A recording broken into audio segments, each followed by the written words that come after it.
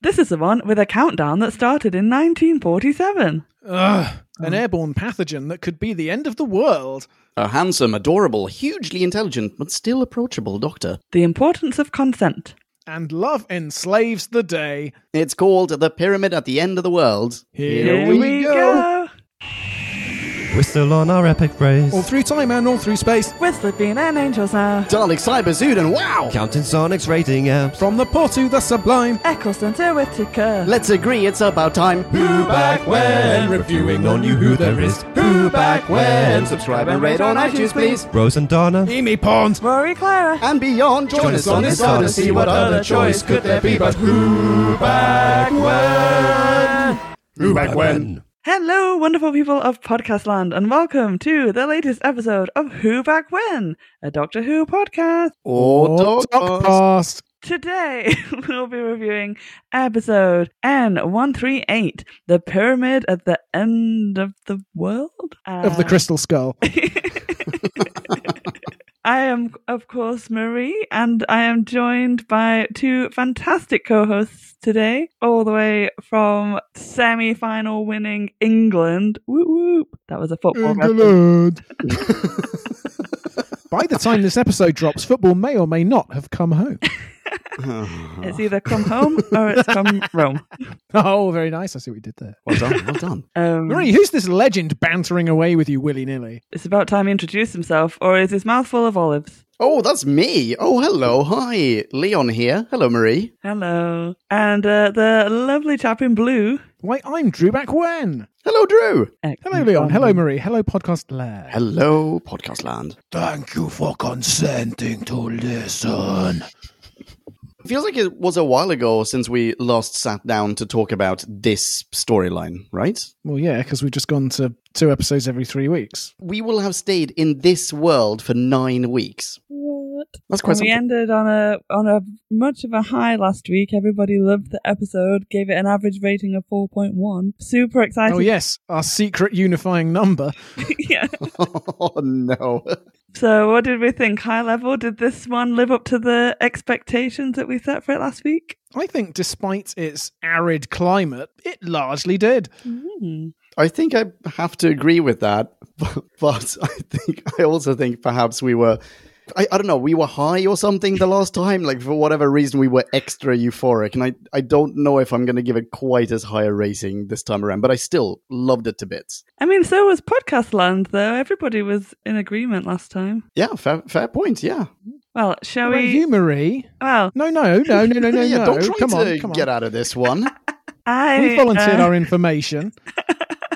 I think I definitely didn't love this one quite as much, and I feel like the more we delve into it, the more problems we'll discover. So, Oh, I cannot wait. Oh, there's the grit at the heart of the pearl. Lovely. so what do you reckon? Should we dive into a B-Scow? Let's. Time for us to synopsize. Clarify and summarize. So take a view And grab a brew. and listen to this overview, this free-for-all. We like to call a bite-sized chunk of Bite-sized chunk of who? Bill is trying to get the Penny to finally drop her trousers before Doc's nightmarish monk simulation of the Earth's takeover catches up with them, when the UN Secretary General crashes their date, looking for the President of the world. An allegedly 5,000-year-old pyramid has just appeared out of thin air in that Stan country we visited in the Zygon invasion, and its enrobed inhabitants have swiped right into the world's most volatile tinderbox because they're in the market for love. At the same time, a hungover Yorkshire lab tech is about to bring about 10 to the world as 2020 knew it. But which lab is he in? Will his colleague be able to put a lid on this petri dish, or will Doc pull a blinder of his own and con his way to our salvation? B-Scow over. Go over. You are welcome. On you just. Good try. It's the thought that counts. So, does anyone want to start us off with a question, perhaps? I mean, I have a fundamental question, but maybe it's so high level and so fundamental, in fact, that it ought to wait. What, and ruin the end of the episode for us? Are you going to drop a Marie Doomsday bomb on us? No, my ambitions don't reach that high, but I think Yeah, no, I'm going to leave it. I'm going to save it. Okay, fine. Here's a basic question. Then here's a more banal question. How do they know that the pyramid is 5,000 years old? It's your classic vintage design. It's wide at the bottom, narrow at the top. 5,000 years and they still haven't bettered it. Can't go wrong with a good taper. Yeah, fair enough. I was picturing UN scientists, carbon dating the corners of this presumably spaceship. Yeah, why isn't the place crawling with archaeologists sneaking round the back? Why don't they encounter several amateur Indiana Joneses just creeping around? That's what this episode was missing. For comic relief, it could have had a sidekick of the week or ancillary character of the week who turns up sporting an Indiana Jones hat and a whip and everything, and he tastes the dust and stuff and always goes, "I knew it," or "Nazis." Yeah, and he's constantly looking for a MacGuffin, and everyone acts like they've never heard of the word MacGuffin because it's not part of the Doctor Who universe. His name is MacGuffin. That's it! His name is Louisiana MacGuffin. Well, at least this episode of Who Back When is starting on track. No tangents, completely devoted to this episode. Marie, why don't you start us off with something? I did want to ask Drew which of the countdowns was your favourite in this episode. Oh, goodness. In this episode, we had countdowns within countdowns. I know. And then count ups as well. It started ticking backwards, yeah. Yeah. Oh, dear. Well, I'll tell you what, my favourite countdown was definitely not the so-called 2 minutes at the end of the episode, which began at 40 minutes and 4 seconds and set the lab ablaze at 44 minutes and 44 seconds. So a full 4 minutes and 40 rather than 2 minutes. And you can't even excuse it as, we're seeing things in parallel, sequentially, because Doc's on the phone to Bill like the whole time. Yeah, that's true. Oh, well. I didn't really pick up on that when I was watching it. I thought that was really tense. Oh, it was really tense. It definitely was. But just give him 4 minutes, 40 seconds rather than 2 minutes. Yeah. Or just fix it in post. Yeah. Edit it down so it actually takes 2 minutes. I'm sure they can get all that in truncate silences, you guys. That scene was super duper tense. I thought that scene was very well made. But who has a door lock like that? Why would you have, in a super high-tech lab, why would you have a door lock, like a key combo, that's basically that gizmo from the Da Vinci Code? / the Crystal Maze. So I never watched. It's very much a Crystal Maze prop. You've got to figure out the riddle and then move these on the wall. And once you've got it to 3614, a little hatch appears and you reach in and the crystal's there. It is not a proper lock. I mean, I have a fundamental question, but now I'm worried that it's your fundamental question. It might be. Save it. Okay. I mean, if it's an earth-shatteringly, plot-shatteringly high-level question, then yeah, maybe save it. It definitely falls about the beginning of this countdown. Oh, right. The that's short interesting. Countdown. Yeah.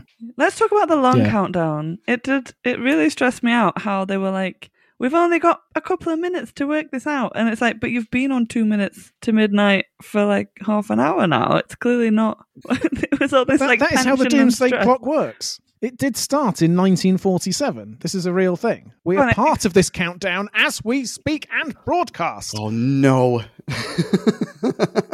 I've got some facts about this countdown, as you would expect. Please share them. Okay. So the Doomsday Clock is set every year by the Bulletin of the Atomic Scientists Science and Security Board. It wasn't always set every year. Currently, it is 100 seconds to midnight, which is the closest to midnight it has ever been. It's closer to midnight now than it was in 1953 when the Soviet Union developed their H-bomb, in 1963 when the Cuban Missile Crisis happened, and 1984 when there was a new arms race. In 1991, it was a full 17 minutes to midnight, and now we're 100 seconds away from Armageddon. Is this because of the coronavirus, or is this because, the Trumps and Johnsons of the world? I mean, they do take the highest level picture possible. They mention a lot of things. They mention the COVID-19 pandemic. They mention accelerating nuclear programs in multiple countries. But what does it literally mean, 100 seconds? Like, that the world could end in 100 seconds if someone made like the right call. It's just a symbolic thing. Yeah. Yeah, it's just a symbolic way of saying we think humanity's more likely to get fucked this year than in any year since 1947. When shit was happening.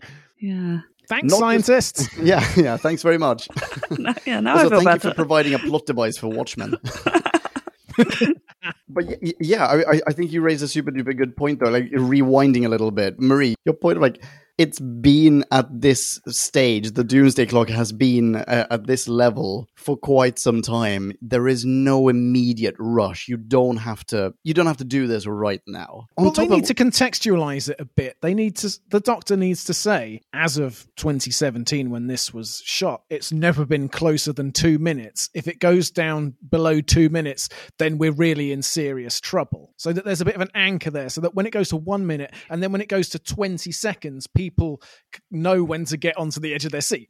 Well, I also think that it's odd that we have this set of people. I mean, who are these people? They're not the elected leaders of the countries in question. They aren't representative of all countries, all nations on the planet. Let's see, we have the UN, China, Russia, the US. That's it. That's what we have. And they're not the, it's not the president of the US. It's some general. It's not Putin isn't there. It's some military dude from Russia. Yeah, they say they get the head of the Chinese armed forces in there, but the dude from Russia just seems like he joined up a few weeks ago and was sent to the most remote outpost where he thinks he's just going to kick his heels. Yeah, I mean, seriously, he's the head of Russian military, we're led to believe. But I mean, fair, he's got a lot of things attached to his jacket. There are a lot of little colored strips on his chest, but he doesn't look particularly imposing. He has very little in the way of dialogue. He's like out answering a phone. He's the head of the military. He doesn't have time to answer phones outside on like a smoke break. What the shit is happening? I don't think he is the head of the military. I think he is just some guy and they're careful not to pin him down.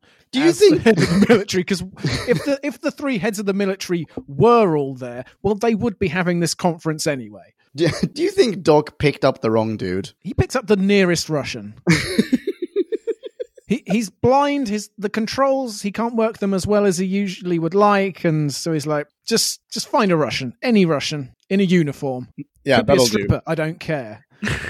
But the Chinese, she is the head of the Chinese military, isn't she? I think he introduces her. So it's and the head of the UN is there. It's really unfair just to throw this like poor Russian soldier in who doesn't have a clue what's going on, who's just having a fag break and wrong place, wrong time. Yeah, and I think actually there is a point later in the episode where they're talking to each other, they're having one of their summits, their 10-minute Lee summits, and they say, well, we're not all in charge, and we aren't. We can't speak for humanity in just the way that Leon has very appropriately brought up. So, yeah, it is a bit fuzzy and a bit weird and a bit subpar. Yeah. It seems as though they would lose... Oh, sorry. I really thought it was going to be that the Doctor was the only one who had the authority. Like, because it was like, we need someone in power, and he's at this point president of Earth, so he has the most power of anyone on Earth. Well, they also get Bill to speak on his behalf. Like, Bill represents all of mankind at the end of the episode. It's like, but no. Well, surely there should be some sort of... This is not a statement about voter ID before anyone writes in. But seriously... I feel like almost anyone could stumble into that pyramid and just go, hi, I speak for humanity. This is what's going to happen now. But they know who she is, and the Doctor's companions have always been a spokesperson for humanity, so there's prior there. Like Clara, how many times was Clara a spokesperson for humanity? Yeah, that's true. That's very, very true. Or Donna. Was Donna... Yeah, still. Oh, I hope so. I thought she might have been at one point. They'll elect anyone nowadays, Marie, right? There's no one I'd rather have in my corner. If I need someone to ferociously speak on humanity's behalf, I am throwing Catherine Tate into the ring. Do you know what? I can get behind that, actually. There was two elements to that. There was, you have to have power, and it has to come from a place of love. And the love element really, really stressed me out. Like, if these are in, species that are trying to take over us and enslave us is how the Doctor says it. It's like, how does he phrase it? It's like, He says love is slavery at Love one is point. slavery. Yeah, that's what he says. It's like, well, if they are literally just trying to enslave us, I feel like they don't need permission. I don't really know where this love idea comes from. Yeah, it's a real gamble as well, isn't it? I mean, they're really playing the long game because they really, really want to take over the Earth. They've had this massive simulation. It's been running for goodness knows how long. They built a freaking pyramid and they went to whatever it was, Turkmenistan. They've gone to great lengths, and then they've invited 4 people who aren't even the right 4 people, and 3 of them are military people. I'm not saying this is not a statement about love in the military, but like I feel like maybe career military people aren't necessarily going to fall in love with alien invaders right off the bat. And what if no one represents love? What if Bill is like, what if they go, oh, this isn't love, this is just friendship. Yeah, sorry, you're now who also defines dust. love? All right, no more candidates. Goodbye, Earth. The other thing that really stressed me out is the first guy that goes up and is like, yeah, I give you permission, I've got power. And they turn around and go, no, this comes from a place of fear. Now I'm going to kill you. And it's like, well, how is anyone else supposed to give you permission and not be afraid? They've just seen you turn this guy to dust. Like, yeah. It's always going to come from a place of fear if you threaten to kill someone if they don't have pure intentions or whatever. Yeah. Can I quote from 1 John 4:18? Oh, here we go. Oh, no. because I will get around to why I'm Bible quoting. But I'm going to have an olive while you do this. The verse in question is, there is no fear in love, but perfect love casts out fear, because fear involves punishment, and the one who fears is not perfected in love. Love and fear essentially can't coexist in the same so breast. Bill's love of the Doctor is so pure that it undoes any fear she might feel or have felt in that moment. So she's got no fear of the consequences because her love is pure. But she does have fear. And she trusts in the Doctor. As soon as she gets to talk to the Doctor again, she's like, you best bloody get my planet back. Like, she is afraid of these people. I don't know if she's afraid so much as she's not. Well, she wants them out as quickly as possible. And surely she's afraid for the Doctor at this point. The Doctor's going to die in 2 minutes if she doesn't do anything. Yes, absolutely. She must be terrified. Yeah, no, you're right there. Yeah, you didn't think about this, pyramid guys. Yeah. I mean, maybe she's just anxious rather than fearful. There are so many near synonyms that they could be distinguishing between. I wonder if it's that you can't be afraid of them, these monk people. Yeah, that's it. That is it. The fear can't be directed at them. The thing that I found really funny about that was they made a point to say, "Oh, we made ourselves look like you so that you wouldn't be afraid." And it's like, what? How have you? Where is this model of a human? Zombie boogans. Exactly. They've been watching some old horror films and just oh, that's what humans like. I think that's a really cool line, though. You look like corpses. You are corpses to us, or whatever. I've forgotten the line. Yeah, but I didn't really get it. That is essentially the line, yeah. Why are they corpses? Why are we corpses to them? Because we're basically dead unless we consent, unless we love them. Oh, that's not what I took that to be. I took that to be, I mean, maybe they have greater lifespans. We're basically just decaying bags of meat. And from the moment that we are born, we are set on that. The countdown, Drew, it's taken away. Our life is taken away. We are effectively, we're basically already dead. Yeah, because that's how could work as well. That's how it starts, isn't it? Is saying you, as soon as you're born, your route to death is already set in motion, and then it starts out with the woman and her idiot husband smashes her glasses in the door somehow, and that's what a dick. Yeah. But yeah, there was this whole thing about every step you take is a step towards death. Oh, and I think I don't know who says that. Is that the Doctor? And he's meditating via guitar, which was quite cool. Yeah, that is very cool. Yeah, metaphysical noodling. Yeah. Whilst talking to himself out loud. I really like that. Yeah. But seriously, her husband in the beginning or partner or boyfriend or whatever, or housemate. What a massive dick. He doesn't even say, oh, I'm so sorry. Oh, no, your glasses. Are you okay? Do you want to borrow my reading glass? Like, there's nothing. Zero sympathy. This dude causes potentially the end of the world. Oh, he is absolutely the cause of the end of the world. Yeah. Well, Yeah, I he mean, sets everything else in train. I think the hungover guy is probably slightly to blame as well. He should not be I mean, there. he's a part. Yeah. He should have gone That home. hungover Also, guy. whoever programmed go the for it. system so that you could put that much enzymes into the thing, like, why is there not a failsafe that says, oh, didn't you mean 1 point something rather than 1,000? Like, it just, you shouldn't be able to do that. Yeah, 10 when I times wanna, more like- than we ever bargained for. Yeah.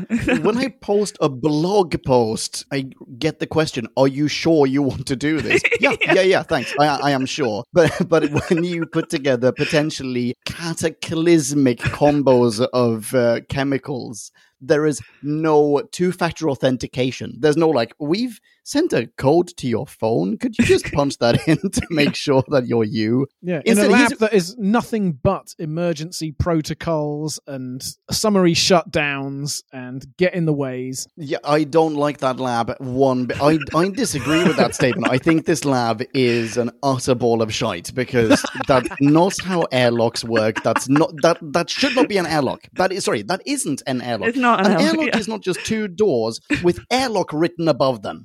It is like you shouldn't be able to just like leave both doors open. That's not how they work. The freaking pin code thing, we talked about that already. The fact that someone can stumble in hungover and have like an unprotected cup of coffee next to him on the desk. is- that you're allowed to take off your mask in a room that requires hazmat suits. Like, it's utter balls. Yeah, what that airlock is an antechamber. It's a passage. There is no airlocky element to it at all. Although, I do have Yeah, to say, nothing's being locked. Exactly, yeah. at my high school, we had this like open air, like covered over like sports thing that was basically a big balloon that was blown up, and that had like an airlock that was two doors, and you were Whoa. never allowed to have both doors open at once because all the air would come out and it would deflate. But they were just doors, like you could literally have them both open, and there would just be always a teacher there being like, "Shut that door." So Yeah, okay. I mean, I'm going to represent two ends of the spectrum of emotional reactions to that statement. Reaction number one, that is the freaking coolest school equipment or locale venue, whatever, I've ever heard of. That's amazing. And on the opposite end, yeah, but you didn't have potentially cataclysmic chemical combos in there. It was just like sweaty teenagers. So if you leave both doors open, the earth isn't going to implode. Hang on, does that mean that you can never you can never replace the air in this sweat box, and it's just got teenager juice dripping down the walls, and the teacher's going, "No, keep it in, we can't lose a single drop." yeah, It's basically. disgusting. Did you have like chemical showers on the way out? Oh no, there's no showers in the schools. Like, oh. All of this gets better. We did pee in a balloon. Like, you don't think we had showers? No, but my entire high school Wait, career. did you say you peed in a balloon? No, PE. PE. Oh, I see. Sorry.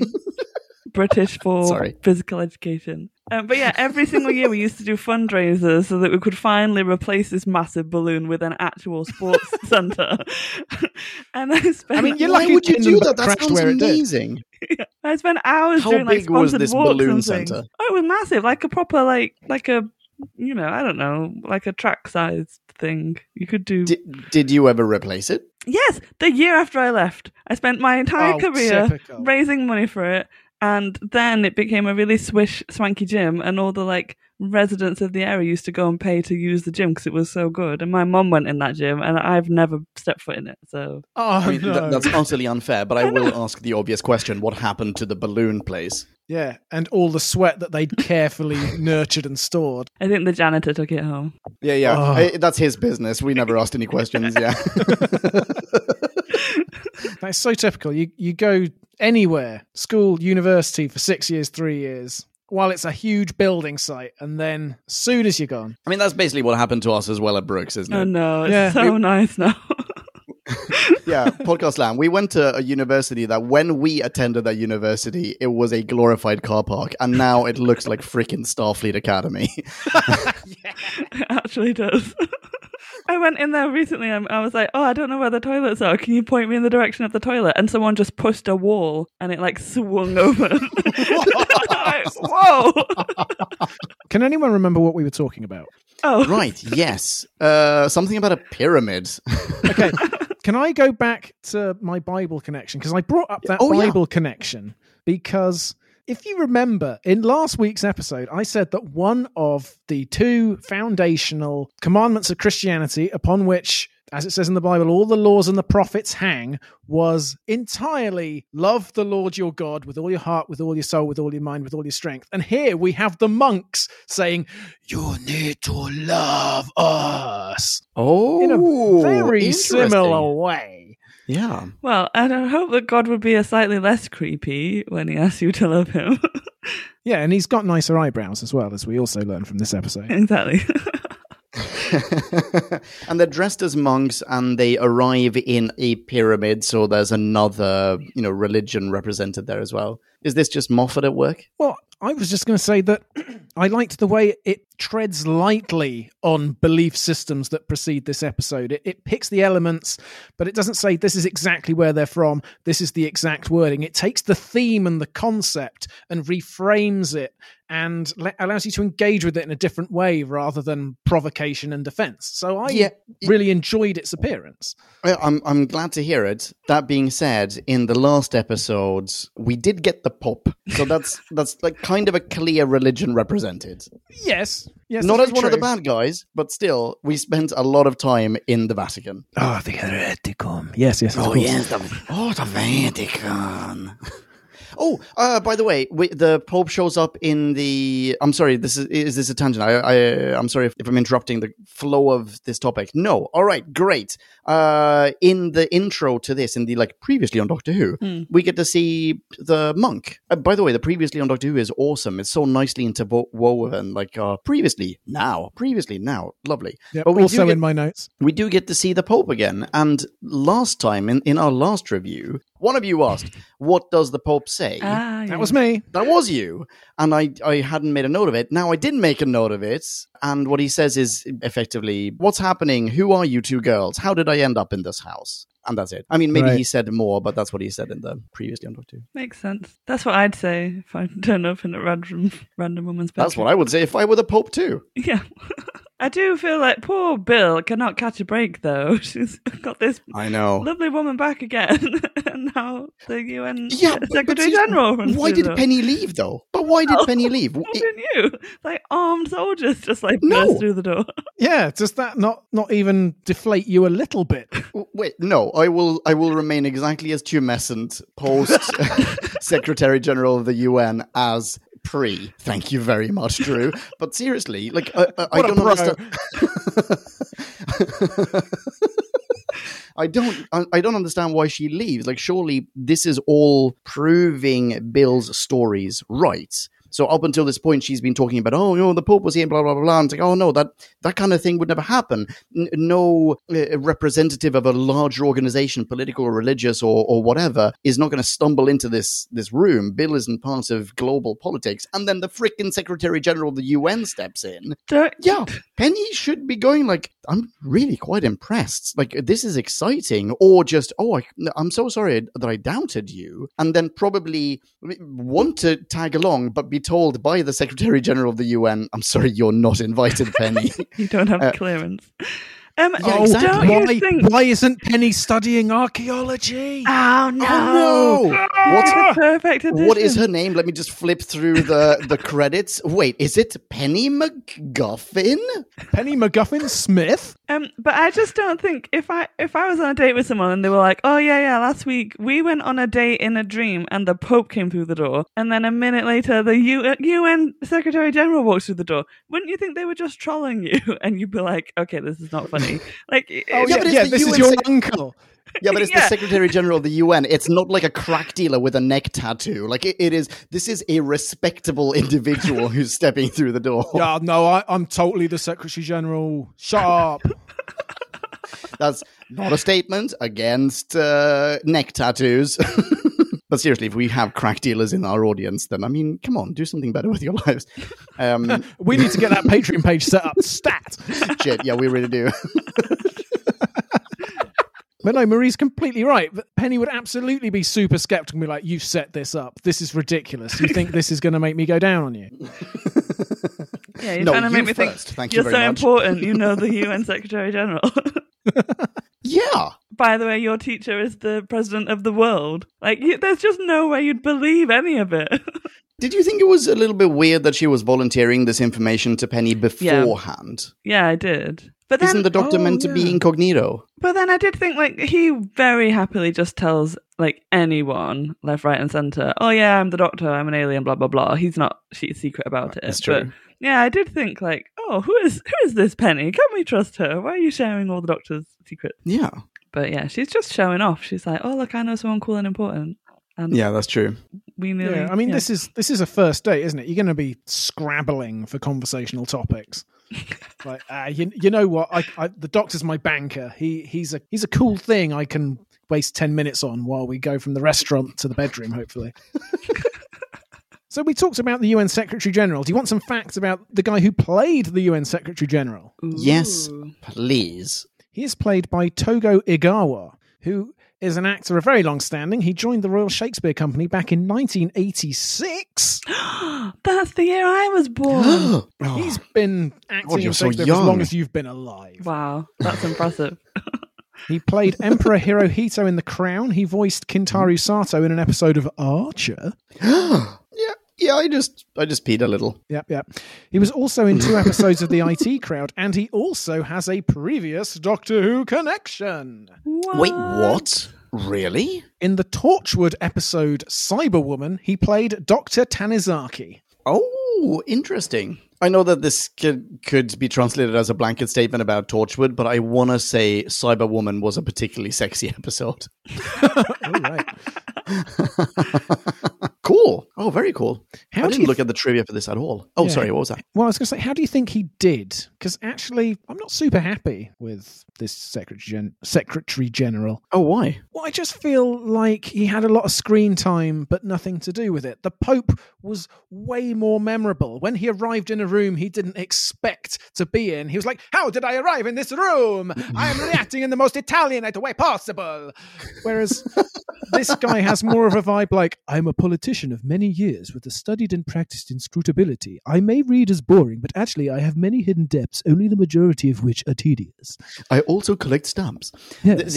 I think this is a problem with all of these representatives of humanity, though. Like in the last one, there was one representative. There was the Pope. That was But there was basically it. also the Cardinal who said hereticum. Yeah, he was badass. Like all the cardinals were totally badass. Exactly. Yeah, but here, there's no boss. You're absolutely right. Like here, the human representatives are more numerous and they are diluted as a consequence. And there's way more shit going down in the episode, so there's less time to devote to more characters. This is what I mean, can you distinguish the personalities of the leader of the Chinese armed forces or the leader of the Russian armed forces or whomever else? The American? Well, I guess the American one is just like arrogant. That's it. The He's only thing I definitely thought, more bullish. the only thing I thought about the American one was that there was a bit at the end where he was like basically happy to like give over power to this other alien species, and I was just like, this is not an American like army officer. Yeah. This is at least American. Do you not person. have a gun license? Exactly. Like, yeah, it's just go and shooting. There's no way he's going to go and surrender.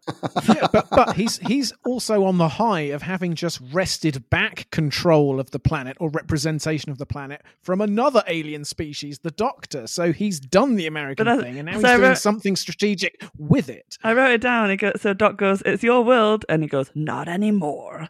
And it's just like he tries to say it in a really badass way, but it's like you're just surrendering. Then that's like all you're doing. Exactly. Just because you say it in that voice does not make it Clint Eastwood. That's like, I'm impotent. It's like, no, you don't understand what you're saying. You know. Do you feel lucky, lady? You shouldn't. This is the least powerful gun in the world. my balls are tiny and I come farts. It's like, no, you don't understand what you're saying. You don't get it. Delivery isn't everything. Yeah, I got my interest in archaeology from my grandfather, Cumfarts MacGuffin.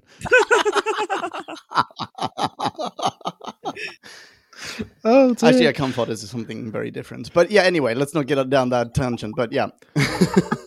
Oh, I thought you'd made that up. That saddens me to know that exists in some form already. What a world. You know what? I've had enough of it. I'm just going to sell it to the nearest alien. I don't care. What was your high-level fundamental question about this thing, Drew?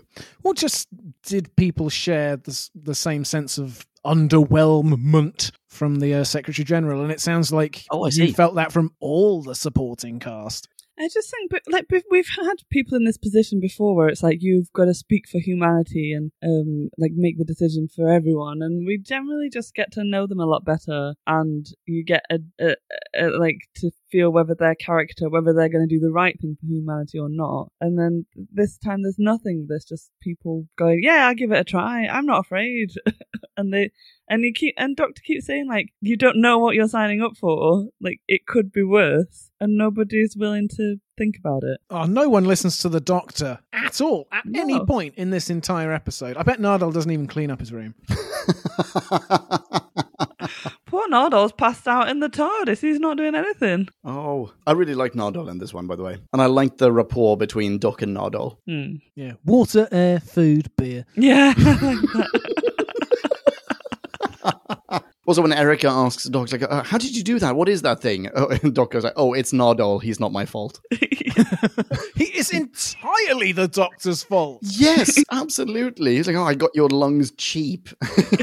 Yeah, and he's the Doctor is the reason Nardole is still alive at this point in the first place. True. True. That was another thing, going back to why the science room is really shitty, is because, so basically, Nardole goes into the room that they're in at the end, and we've separated all the biological stuff is over here, and we're going to blow that up, and we're in this second room over here with the airlock that's safe. But Nardole was in that room, and he got affected by the stuff, the bacteria. That's a good point. Which means because that's the exact same room that Douglas turned into a Dougie puddle in. Yeah, so it's already out there. So the room that they blew up isn't all of it. So how does it help? But the fire will spread and engulf the entire building, I think is. Although, hang on, Doctor is watching it from that other room, which Maria's talking about. Oh no, Marie! Yeah, is this then basically a consequence of the airlock having been completely open? That this entire facility is one giant space, as opposed to two separate. But they closed the airlock. I think you mean one giant space. But yes. Yeah, so I guess Doc was too late. Yeah, it's already out. You're absolutely right. I remember thinking as the episode was going on, well, this means they'd better blow up the entire building then. And Doc is just standing there, completely motionless. He should be out in the car park. Although I don't know how he would get out there without also bringing some nasty bacterial air with him. But if this, exactly. But if this thing is airborne, is it not already in the air? Would they not need to, from the outside in, need to burn the entire atmosphere, let's say, of whichever city this thing is in? Is it in Sheffield? No, it's not in Sheffield. I think the idea was Yorkshire. It was contained. We'll just blow up Yorkshire. Somewhere in Yorkshire. I think it was supposed to be contained within the building at least, and then it was the air conditioning unit is going to filter all the air out every half an hour, so that would get it out of the building. Well, it would vent into the atmosphere, so then the atmosphere's fucked. That's what they're racing against. Right, okay. So there are, I guess, it should just be the building that they can blow up, but they don't. They just blow up one room and then stand. So I think you can make the argument that if you have poisonous air that makes its way into the TARDIS, as in the case of Nardole, the TARDIS somehow makes sure that it doesn't get back out. I think that's fine. But if you just straight up blow up the building, you don't just flood it with fire. You blow up the building. Is that what they do? That doesn't seem entirely contained to me. No. Well, it's justified by the Doctor's one-word sterilization. Oh, right, okay. And so you're supposed to infer from that any explosion will be hot enough to kill all the bacteria, or the Doctor wouldn't be pursuing this course of action at all. Okay, yeah, fair enough. And actually, just to sort of correct myself, he does just engulf it in fire, doesn't he? Because he is on the other side of the glass. He sees the flames. The building doesn't blow up or anything. I was going to say, like, well, I mean, this doesn't... Like, it seems like you're just spraying it. It's like you're throwing a hand grenade into a vat of whatever acid because you hate acid. It's like, yeah, but now you're just going to get acid all over the place. So, yeah. I think he even says to Bill that he's going to blow up the whole building, like, and everything in it, including him, basically. Right. So I think I assumed, he would have to get out, he'd go into the TARDIS, and then they'd escape in the TARDIS. But we don't see that. Hang on.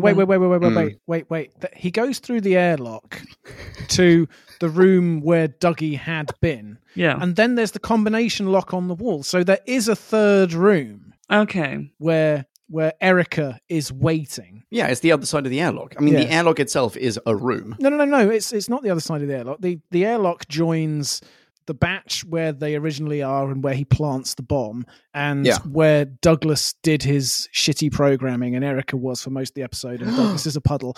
And then there's the lock, and then she's in the third room. You're right. Oh, well. Because I was going to be like, the fundamental problem we have here is that Doctor Who can't stretch their set budget to make a third blank white space, but apparently they can. But I don't know what the airlock situation between rooms 2 and 3 is. I mean, maybe it's all right. Maybe it stands up. Okay. But it is a lot less bombastic than I thought. And there was a fairly simple right around in that you just leave the TARDIS where it is, get Erica in there, fly outside the building, and make sure that the whole facility does blow up in one giant fireball. No, don't do that. You'll get acid all over the place. It's fine. The acid will help doubly kill the bacteria. You're going to get supercharged bacteria that spit acid at you as they digest you. You know what? Those effects were fantastic. Dougie melting into a puddle. That was horrid. No, it was gross, the monks really turning gross. people into ash. Yeah, that was cool. Gorgeous effects. Yeah. Really stunning effects. Holy smokes. The one rubbish effect was the plants just being sort of compressed and flattened. Yeah. That's like, no, you just changed the height to 0. Like, that's not how this works. That's not how bacteria eat. But those other effects were stunning, and also like lowering a what was it? I'm trying to remember. Oh yeah, no. So it was a plane and it was a submarine that just gets sort of plonked next to the pyramid. It looked really nice, although. The freaking monks in the cockpit of the plane, ne'er have I seen anything more naff. That was redonkulous. Yes. What? That was my biggest laugh of the whole episode. Yeah, it was a laugh. It didn't fit in. It just really confused me. Like, what the what? Because there was a pilot sat there, and then the next time we looked back, there were just monks sat there, and I was like, have they just turned the pilot into a monk? I didn't really understand what happened, and then it annoyed me. I mean, I guess, yeah. No, because they all walked out of the pyramid. Places. But they all walked out of the pyramid Okay, yeah, sorry. safely. No, they swapped places because they later. walk out of the pyramid. But I don't know how they got in the pyramid. Right. So they've done the. How did they get into the pyramid? Oh, I mean, they were like teleported by the monks, but then that begs the question: why did they teleport monks into the plane? They're like tractor beaming the plane down to the ground. Like, why are there 4 monks sitting in the fucking cockpit, or 3 monks sitting in the bloody cockpit of this god bloody damn plane? Yeah. It doesn't need monks in the cockpit. No. Oh. And also, Getting really upset. I'm on cocktail 4, by the way. So the other one was a submarine. Yeah. But they're in the middle of a desert or something. Wait, what was the submarine planning to do to the pyramid? There's no water anywhere. They launched missiles, or they were going to launch missiles from the submarine. Okay. But the crew ended up in the pyramid like the air crew. No. Yeah, it's like you didn't even study the geography of Turkmenistan, Marie. Sorry. Same fake country that we encountered in the Zygon invasion and the Zygon inversion. Yeah, I have a theory about how we ended up with 1/2 episodes of Turkmenistan, by the way. Oh, really? I reckon that Stephen Moffat and Mark Gatiss had been drinking long into the wee hours, after reading each other's latest scripts for the next Okay, series of Sherlock. What were they drinking? Let's really milk this anecdote. Stephen Moffat was drinking Tennent's because he's Scottish and he wants the extra percentage. And Mark Gatiss, creme de menthe. Yeah, he was putting on airs with his creme de menthe. No, he was doing a creme de menthe bomb. Yeah, because he thinks of himself as just a little bit dangerous, but also incredibly sophisticated. That's when you have a pint of cognac and you dunk a shot of creme de menthe into it. I'm making that next. So Stephen Moffat is slurring his words in the dead of night. He's like, no one ever puts an episode in Turkmenistan. He's trying to say Turkmenistan. And Mark Gatiss says, oh, do you know what, Stephen? That's really quite brilliant. And Steve's like, what are you talking about? And Gatiss goes, well, if we put it in Turkmenistan rather than Turkmenistan. I said Turkmenistan. Yes, I know, Stephen, but let me catch you up with your own genius. And on it goes until we get this. Ladies and gentlemen, Stephen Moffat. I have yet to hear any evidence to the contrary, and that seems perfectly plausible to me. Yeah, this is the best evidence we have to date. That's right, / only, but yeah. Oh, we've been asking since the beginning of this series, and I should have brought up this question at the beginning. How old is Bill? We now know exactly how old Bill is. Oh, wait, how old is Bill? Did you guys not see? It was all over the episode. Was it? I totally missed this. Yeah, No, where? How? It was When? in the Doctor's green screen wireframe tech. Oh! How old is she? Bill is 26. Ah, So young. Yeah, and just young enough to maybe go out with a third-year student. Rad. Okay, yeah. Did it ever show you how old Nardole was? He's timeless. Every part of him is a different age. Exactly. The lungs are maybe a couple of years old. Yeah, true. So we should talk more about Nardole and how, holy crap, his lungs have given out and he hasn't been breathing on the floor of the TARDIS. Well, yes, indeed. Dramatic or what? I mean, this is just one element of a globe-straddling series set of cliffhangers, but in a way, that's sort of the most unforeseeable as to how do we get Nardole back again. I'm sure they'll just do it with a thing, but I don't remember, give him but I'm some going to new guess lungs. TARDIS magic. yeah, maybe. Sorry, Marie, what was that? Just give him some new lungs. He's already Frankensteined him once. He can do it again. That's interesting. Is Nardole Frankenstein's monster to you, or is he Igor? I mean, yeah, the Doctor didn't need Igor to build him, but once the monster is there, he's like, you know what? I probably could offload some of my more menial tasks. But yeah, I feel I poor little Nardole just on the floor. It was so heartbreaking. I don't know what's going to happen to him.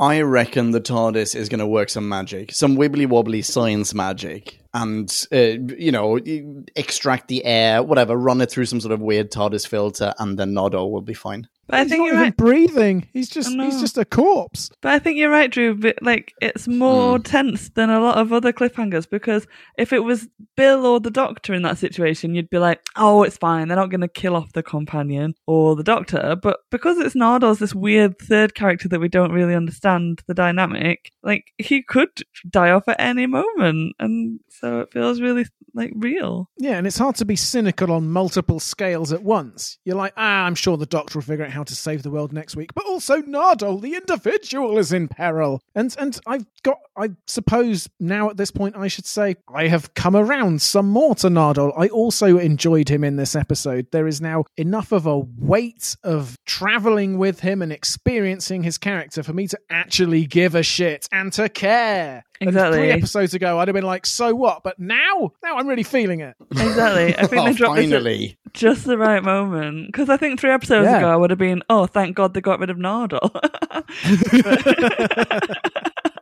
Oh, well, it's not all bad. Yeah. But yeah, you've just started to really feel like he's a part of the gang and really get to know him and get to like him. And yeah, and he came up with the great idea, the bacteria. Yeah, exactly. Yeah, absolutely. There's a real Batman and Robin, but, you know, the Adam West Batman and Robin relationship between Doc and Nardole in this one. I love it. Like, they really, Nardole really helps put clues together for Doc, and Doc then, like, plucks some Gallifreyan knowledge out of his utility belt. It's great. Yeah. Do you know what? Also, why I'm feeling it is because I saw him starting to cough and he's and this is just after the Chinese head of the army has said it'll be a new strain of flu, a plague, something new, something fast. It's like, holy crap. Yeah. I made a note of that line as well, actually. That struck me as maybe a teeny tiny bit on the nose. I mean, they didn't know this when this episode was being written and produced, but like, holy moly, that is some topical shit. That's literally what I wrote. That's in your notes. Oh my god, that's in your strain notes. Of flu, bit on the nose. What? Here's my friend who agrees with me. Doobie doobie doobie doo. Now it is, but that's also just another way of saying how incredibly prescient. Oh, absolutely, absolutely. I have absolutely no doubt that Stephen Moffat and he co-wrote this with someone. Yes, he did, with Peter Harness. Peter Harness. I wrote Stephen Harkness. Thank you, Captain Jack Stephen Harkness. Peter Harness. Yeah, I mean, I have no doubt that those two were staring into a crystal ball. This is stuff that's been like clearly on our minds for a number of years, and yeah, I mean, eventually all this stuff happens. Yeah, Peter Harness has previously written The Zygon Invasion. Oh. Co-written The Zygon Inversion with Stephen Moffat. Oh. And he also wrote one other episode. Oh, which episode? Wait. Someone had to speak on behalf of humanity and make an enormous decision. Oh, wait, hang on. It's not Kill the Moon. It's Kill the fucking Moon. It is! Oh, wow. Peter, One Idea Harness, everybody. Oh, yeah, dear. but what an idea. And in fact, in the Zygon Invasion and Inversion, there's like one Zygon speaking for all of Zygonity and one human speaking for all of humanity. Oh, for goodness sake, Peter. Yeah, there are maybe a couple of similarities there. I guess the thing that in this time, Bill's not really speaking for humanity. I know the rest of them think they are, but they fail. When Bill comes to do it, all she asks for is give the Doctor back his sight. She's not speaking for humanity. She's not saying save the planet. She's asking save my friend, and then he will save the planet. Yeah, which is also strategic, which they have previously turned people to powder for. Yes, that's very true. But she does, yeah, even though there's not this big whole dilemma in her head about am I, capable of speaking for humanity, because in her mind she's not. But actually she is, because she's still sold the Earth down the river to this bunch of aliens that want to enslave us all. Yeah. Yeah, exactly. But before I fully deconstruct that whole piece of logic, so-called, shall we talk about Pearl Mackie and how she handles that sequence in the third act? Pearl Mackie, the actor. Yeah, as Bill. Yes, well done, Leon. No, yeah, thanks. I mean, I'm saying that because I think Pearl Mackie, what a performance. She was incredible. A tour de force. Yeah, absolutely agreed. That is what I was hoping you would say. She shows such an incredibly impressive range of emotion. She has such talent. I don't understand why she's not, I was going to say ubiquitous, but I don't understand why I don't see her in stuff now. Like, what is Pearl Mackie doing at the moment? Because she's incredibly talented. Adverts for the Westgate, wasn't it? That was what we landed on. Oh, really? Oh, yeah. God, I've forgotten about that. That's such a waste of Pearl Mackie. I mean, that's why I'm saying, the actor as opposed to the character. I feel like the character maybe is a little bit more cliched. Because it has to go down the route of not listening to the Doctor, ignoring all of his pleas, everything he's saying, and sacrificing the biggest stakes. Never mind how big the stakes are. The fact is the stakes must be sacrificed for the Doctor, and this character is the woman to do it. Surely she must be clever enough to realize that what the Doctor is saying is true in this case. Spoiler alert, most likely Doc will save the day after towards the end of the next episode. She's going to be proven right in the long run.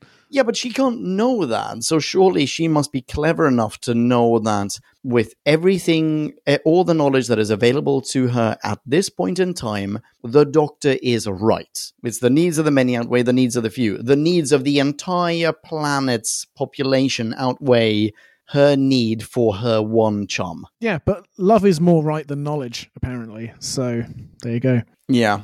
So here's something I'm interested in finding out. So next episode, because I don't remember, I some synapses were reawoken by the next week on Doctor Who, but I don't really remember much about next week's episode. But what I'm interested in finding out is, will people be killed and tortured by the monks? Are people basically living for years and years under this despotic rule and suffering and just being tormented socially, emotionally, physically, possibly by this set of circumstances? Was that all worth her saving this one chum? Well, we will necessarily have to defer that until next time. Yeah. Well, it's not just any chum either. It's a chum that would just come back in a different body. But does she know that yet? Or wait, how did I not think about that? You're so right, Marie. Holy moly! Yeah, exactly. Hey, Doc, I'm really sorry. You're about to have a makeover. See you on the other side. Yeah, is that a problem? I mean, not really. But have they had that discussion? Does she know that? Because obviously, whenever it happened with Clara, it was always like, well, she's been back through his past and she's seen him in every body. That's true, yeah. She's very aware of it. But Bill's still a relatively new companion. I can't remember if they've had that I don't discussion. think it has come up. I don't think so either. But maybe he could just say it. I mean, he doesn't have to go into the nitty-gritty of it. Maybe he could just go, no, Bill, don't worry about it. I'm an alien. I'm a Gallifreyan.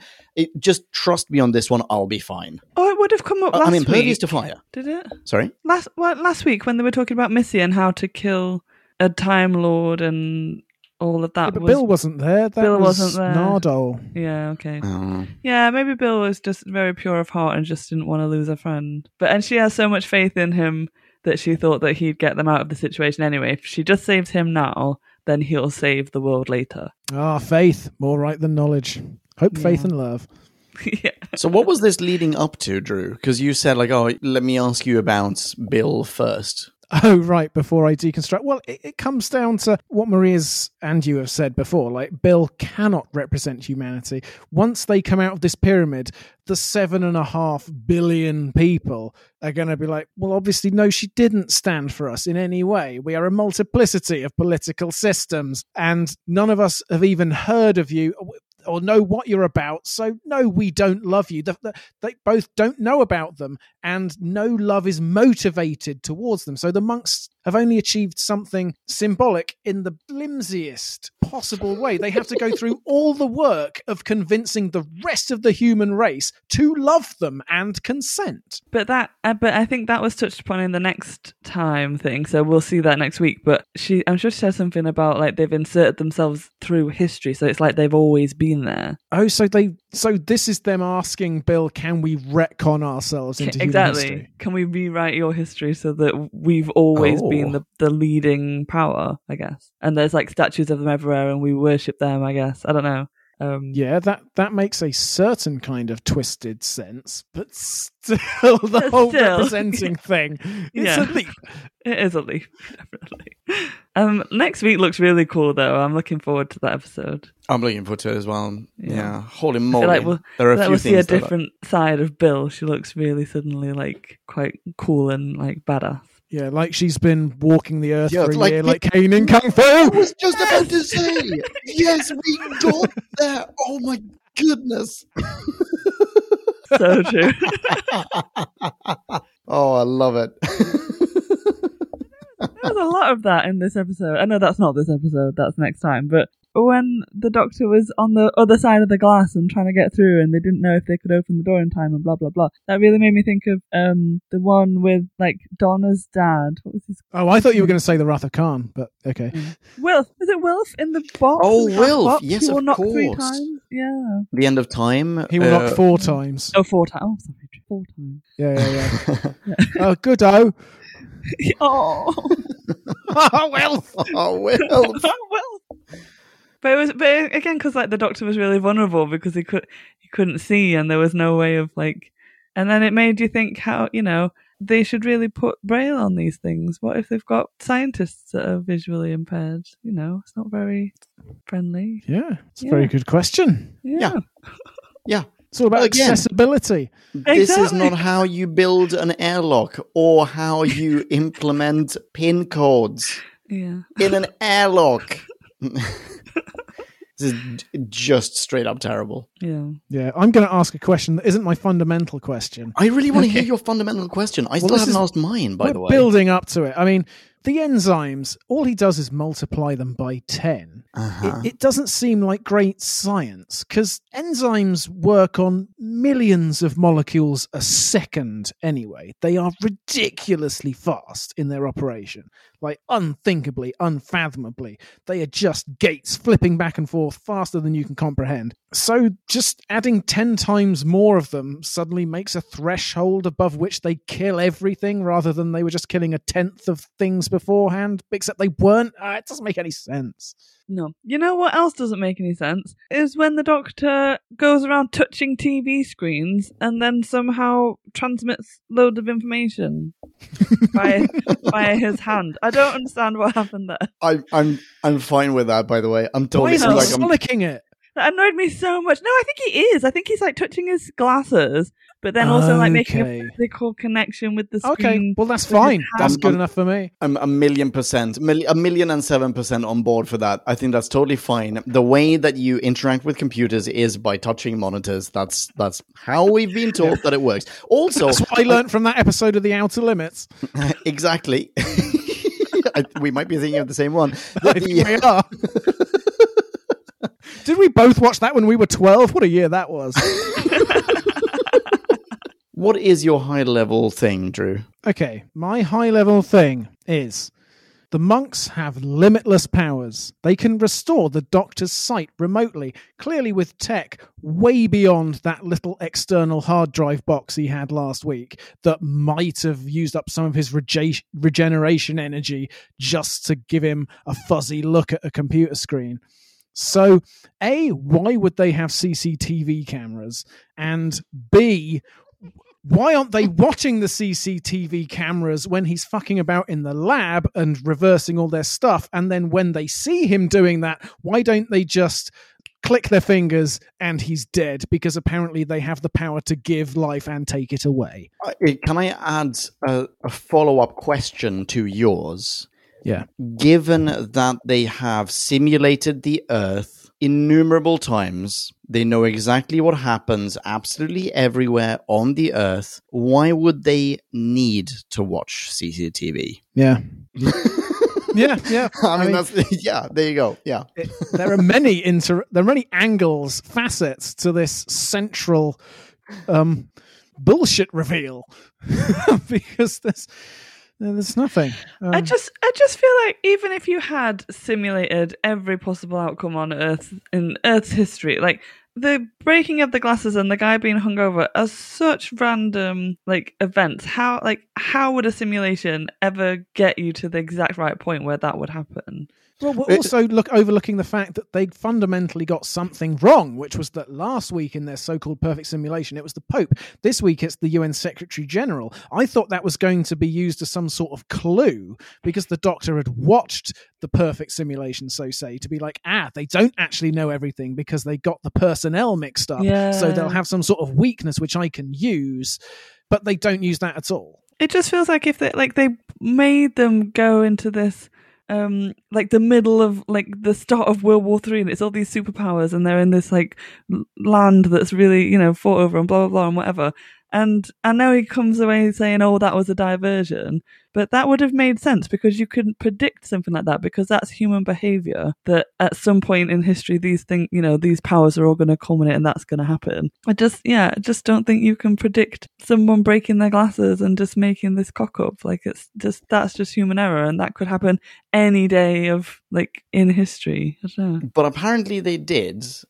I'm sorry, I just cut you off. Sorry. No, go on. That was it. Can I bring this around to my high-level question? And that is that they have observed the Earth through their incredibly meticulously devised, they're granularly detailed, they're incredibly accurate simulation of the Earth countless times. They know exactly what's happening absolutely everywhere on Earth, including these glasses, as you pointed out. Like, they know about even those tiny little granular details. They know that that life on Earth is going to end as a result of these glasses or whatever, like as a result of what's happening in this lab. They don't really need to be there.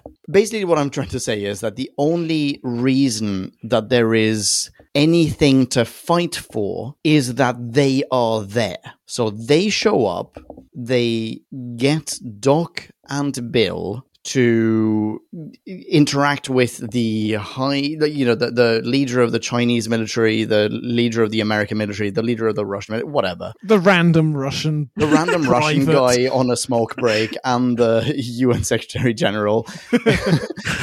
But if it weren't for that, I mean, the only reason that they are able to win is because Doc is blind. And Bill likes Doc. Loves Doc. Loves Doc. Yeah, that's a very important distinction, actually. Yeah, it's not like at this point. Come on. Basically, what I'm trying to say is, like, did all of their work pan out? Did they need it? And given that they had done it, did they implement it well? When they turn on the CCTV, is that a known... Like, are they doing that knowingly? Because the only thing that at this point can save the day is Bill. Yeah. So basically, the last simulation that they did last week's episode, they didn't realize that the Doctor was blind.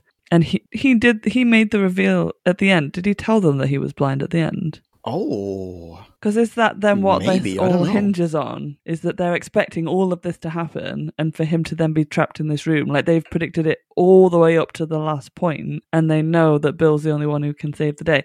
And that's why every other time the simulations have not worked, because they didn't have that information. And so this is why this is humanity's moment of greatest weakness, because it's the Doctor's moment of greatest weakness. Exactly. Because any other time, he would save the day. But then that doesn't fit, because didn't they say last week that they'd killed him multiple times? Or yeah, in the there's that fantastic scene of like, oh no, pain is information, we will extract information from you. Yeah. That's a super duper good point. I'm 1,007% on board with what you're saying, but it still seems as though they could have done without the simulation. All they needed to find out was, when does someone break a pair of glasses? And then that's it. Then you're done. Yeah. They either could have done without the simulation or just could have done without the CCTV. Why are they turning the CCTV off and on when really they should just be fondling their time strands? And if that's all they're doing, then the Doctor has no way of finding out where the lab is, and we don't even get to this part. Yeah, they seem almost shocked when something changes in the time strands. Yeah, when the Doomsday Clock starts reversing, they are all abuzz. Yeah, they're like, holy shit. So did they waste all that time, or was this all part of the plan? I'm willing to say they wasted their time and they won by coincidence. And and that, to me, basically negates the entire previous episode. Yeah, I think unless, okay, I think I agree with you, but I'm just going to put out an alternative just... Because. Oh, are you going to do an inverse Marie and save this episode right at the last second? Do it.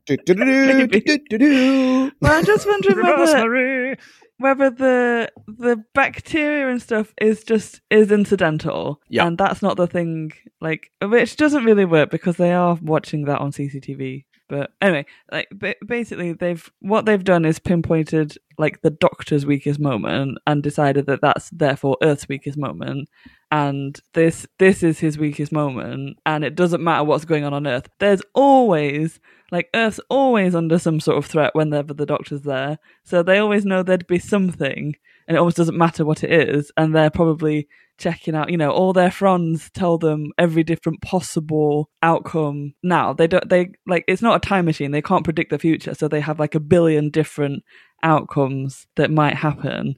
and they've honed in on this one because that's where the Doctor ended up, and that, I don't know, something like that. Yeah, no, that makes sense, because when you're dealing with probabilities, you've got to cut out as many variables as you can. And if you can just narrow it down to the Doctor, and his pattern of behavior is incredibly predictable. I mean, the blindness thing aside, which is unique, but also the companions, incredibly predictable, then maybe there's an in there. Yeah. Even though the monks clearly didn't need all of this, and even though the last episode meant nothing in the context of this episode, and even though all of that was a whole lot of oomph set up for no other reason but some pomp and circumstance that then just fizzled out into a comfort. Then, however, oomph malumph. Despite all of that, I have to say, everything that was happening in the periphery of that, we're gonna turn off all the CCTV and then figure out which CCTV system they turn back on. Clever, nice, loved it.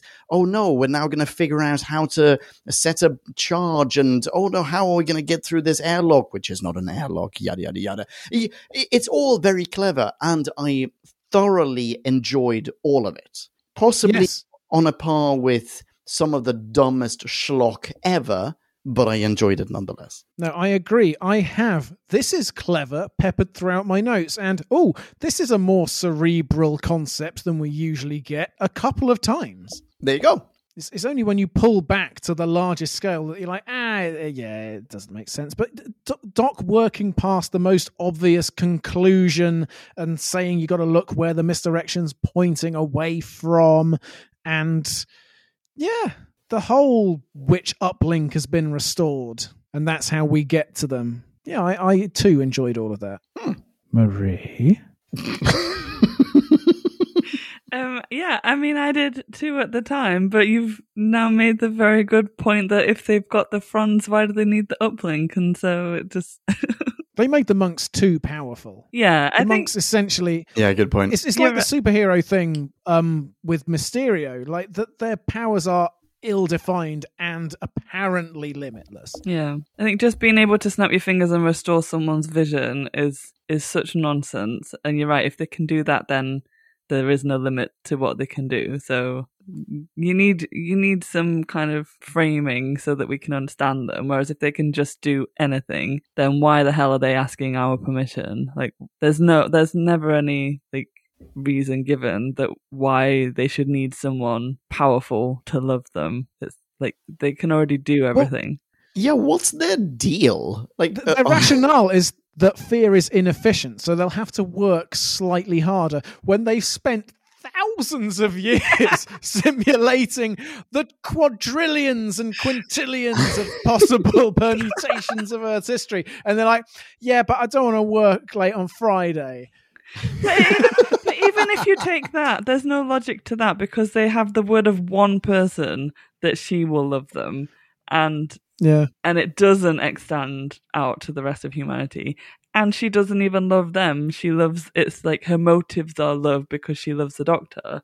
Like, it just falls apart. Wouldn't their simulation include all of those details? Wouldn't their simulation know exactly that she loves Doc, no one else will ever love them because they're gross, despotic zombie monks? Not to be superficial, but I mean, fuck those guys. They're horrible, and they're like space Nazis. They're terrible people. Well, we don't know that. Next week might be the closest thing to utopia since Derek Jacobi. Well, that's absolutely the sense I got from next week on Doctor Who. Everyone's happy, doobie doobie doobie. But that's kind of what I thought when they were going, you will ask us for help. Like, the end of humanity will come at humanity's fingertips, sort of thing, or by humanity's hand, and we will save you, and you will ask us for help, and you will love us.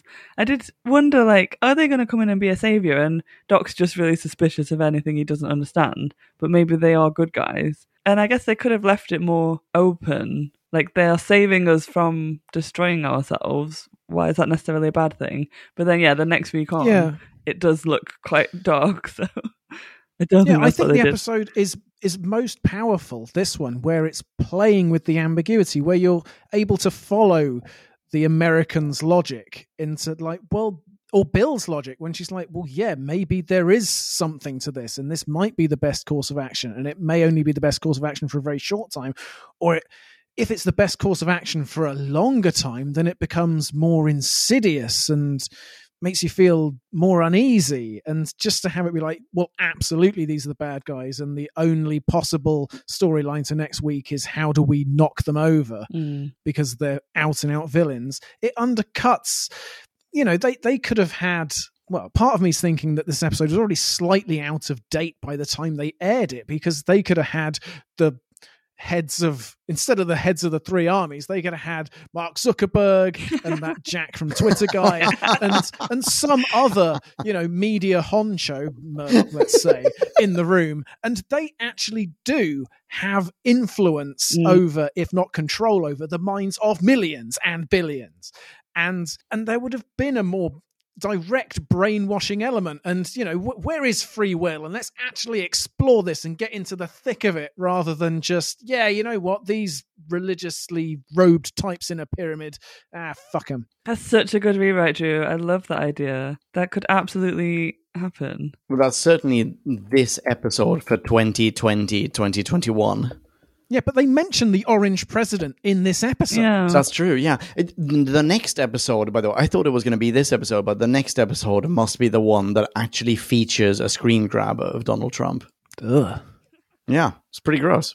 Yeah, I had a beef with the where Bill says, I wouldn't vote for him because he's orange. But I feel like she should have said, I wouldn't vote for him because he's a sociopathic narcissist. And I feel like not to call him out on that smacks vaguely of cynicism, that all politicians are like that, when really Bill could be teaching the children watching Doctor Who, if your classmates exhibit any kind of tendencies like this, don't vote for them when they grow up. Stop being their friends, or maybe be kind to them and show them a gentler way, rather than just...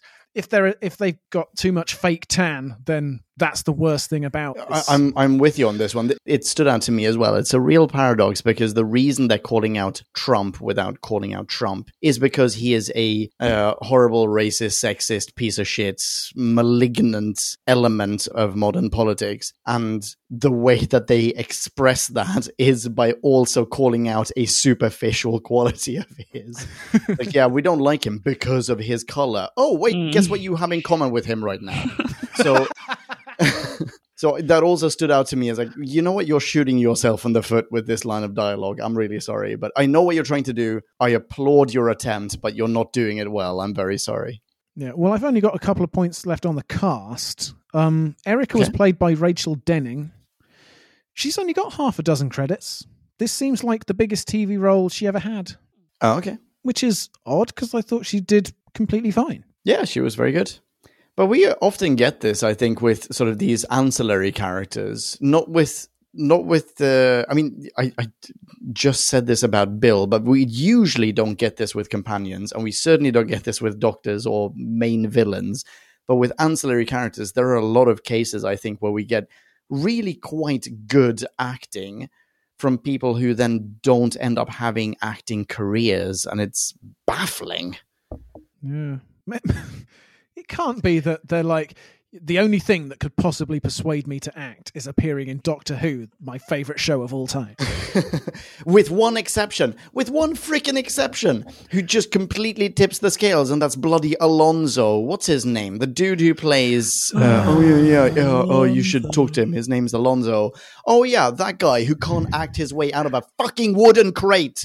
That guy he is ubiquitous. Wherever I turn, I see that guy. I don't Russell want to Tovey. That's the guy. I'm really sorry if you're listening to this. I respect you as a human being, but I want to say this from the bottom of my heart. In no way, shape, or form do I respect you as an actor. And I don't understand why you're everywhere. So why is he everywhere, but the person who played Erica is nowhere to be seen? Do you know what? I'm calling it. He's appeared on the show previously, like Peter Capaldi did. He's going to be the next Doctor. Oh. If that happens, I will slam my dick in a door frame. I'm not going to be pleased with that. Seriously, put a pound on him at 1,000 to 1 and you will not be sorry. Yeah, I'm gonna need that money for dick reconstructive surgery. Of course you will. Any other final? final How far points? will £1,000 stretch? That's all right. Yeah, I don't need that big a dick. Well, okay. The rest of the cast: Tony Garner plays bleary-eyed Douglas. You may have seen him elsewhere. He was Professor Tony Shales in Fresh Meat. He's been in Last Tango in Halifax with Jack Harvey, and he was also Dan Miller in The Thick of It. Ooh. Wait. Who? Sorry, who? Dan Miller in The Thick of It. It was this guy, but in The Thick of It with Peter Capaldi. He was leader of the Labour Party at one point. Yeah. I remember him. He quits his job at just the right time for Peter Capaldi to sort of congratulate him. It's like, oh, you're going far. Yes. Ah, good times. I've got one more thing to mention, which goes throughout the episode. Doc is constantly on the verge of revealing to Bill that he's blind. In fact, at one point, he's touching his sunglasses to reveal it, and that's when he has his big clever. Oh, yes! That's a great scene. But is it also a good runner? Like, constant bait and switch. Like, yeah, I'm going to do it now. Oh, something happened. I'll get around to it later. Because I quite enjoyed it. Yeah, I'm with you on this. I think that's good. I think it still bothered me. Like the same as last week, we were like, Nordall's being so obvious that he's explaining everything that the Doctor can't see. Why doesn't everyone else pick up on the fact that he can't see? And he still does it again this time. It's like, oh yes, Doctor, you're walking towards the pyramid. Oh no, look, the door is opening, and Bill doesn't have any clue. And I feel like she's so switched on in other regards. She should have. And especially, I think she asked Nardole what's wrong, and he was like, go and talk to the doctor. And that's when that scene happens. I feel like she could have kind of put two and two together and worked it out herself. Yeah, there were actually, now I think of it, lots of opportunities for comedy. Like Nardole could have been really ineptly trying to be subtle about it. Or the UN Secretary General could have been, I don't know, he has a cat's cradle or something, or he's got a snack and he's offering Bill some Wotsits, and while she's eating a Wotsit and going crunch, crunch, crunch, Nardole's going, boss, you're in front of the pyramid now. Just lots of little things like that. They, instead of what you're describing, which completely undercuts the point I was trying to make, and now I agree with you. Oh no, sorry. And now it is time to rate this. Did we laugh or hate this? Bing bong, hey, la la la la la la. Ratings. So it turns out that I've lost the finger on nose game, podcast land, so here I go. Part of this rating was written before our review. See if you can guess where I try and stitch the two halves together. My rating begins. I almost completely forgot just what a strong series this was. I knew it had some good episodes, and Smile and The Lie of the Land weren't up to much. But my overriding memory was of chagrin that this was going to be Capaldi's last season, when what I should have been concentrating on was relishing the brilliant series that would be his swan song. And I would add, some of this could apply to Jodie's run too, with all the speculation and extraneous contextual crap that's swirling around the show. I'm now at least half expecting to enjoy many of Jodie's episodes more. Anyway, this is a complex and twisty thriller. There are clevers. It's all in 45 minutes. It's much like Oxygen was, but not quite as good. It goes through several stages with lots of concepts, as I said before, I'd call cerebral, and it is a great cliffhanger. We haven't talked about how the UN wouldn't take no for an answer, so when Capaldi opens the TARDIS door, they're on boat one, and the TARDIS is there, and the commander sheepishly says, actually, we knocked down your entire fucking building to get you in here, sorry. The pyramid effects are great. I liked how the shadows got changed to show time passing. It's very simple, but it's nice to see that it wasn't missed. And the monks taking the planet and its people when they'll be invited, it's so sinister. It's wonderful, but they didn't make the most of the concept. I was going to give this a higher rating than Extremis before we started, but you guys have comprehensively and inarguably pointed out that this episode is inferior. Oh, but I did enjoy watching it. I really did. I am feeling a great internal tension at this point. I think I'm going to give it a 3.4. Oh, 3.4 from Drew. Or am I? Oh, Capaldi is so good. We haven't even talked about just how good Capaldi is because he's so good every single time. And Bill is good and Nardole is good and I care about him now. Oh, but wait, I just remembered all the supporting cast. No, I'm still there, 3.4. Fantastic mini, Drew. Holy shit snacks. Yeah, I'm looking at my bullet points as well, and they are... they're not entirely congruent with the rating that I've added at the bottom of it. Case in point, my very first bullet point is literally just, wow! All caps, exclamation points. So informative. I will take that to mean I really enjoyed this episode. I thought it was very entertaining. I thought it was thrilling. I was figuratively on the edge of my seat on a number of occasions whilst watching this a few days ago.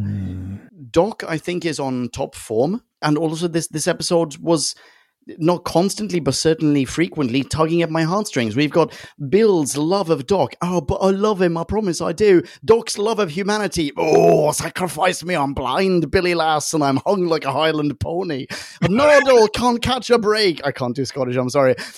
Can you hack them? Of course I can. I'm not just sexy. Oh, I love you, Nardole. You're so great.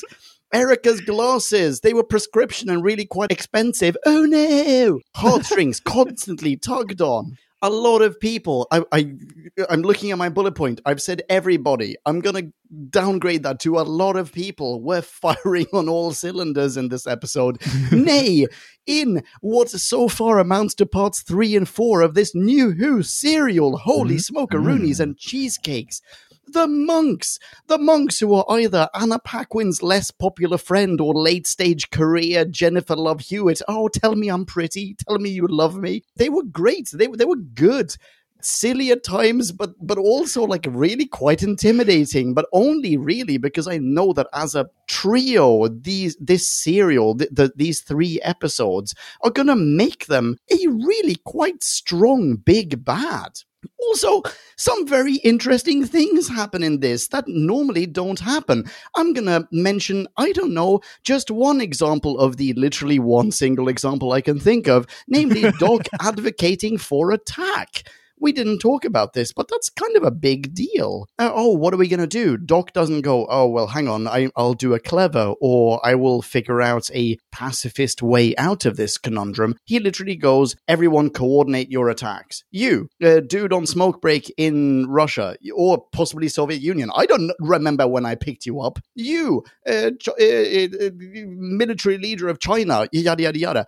It's all very anti-doctor-like or non-doctor-like. Speaking of people who are not themselves, the UN Secretary General sees a magic eye poster and just hands over the Earth to aliens and then turns to an ashtray. Love it!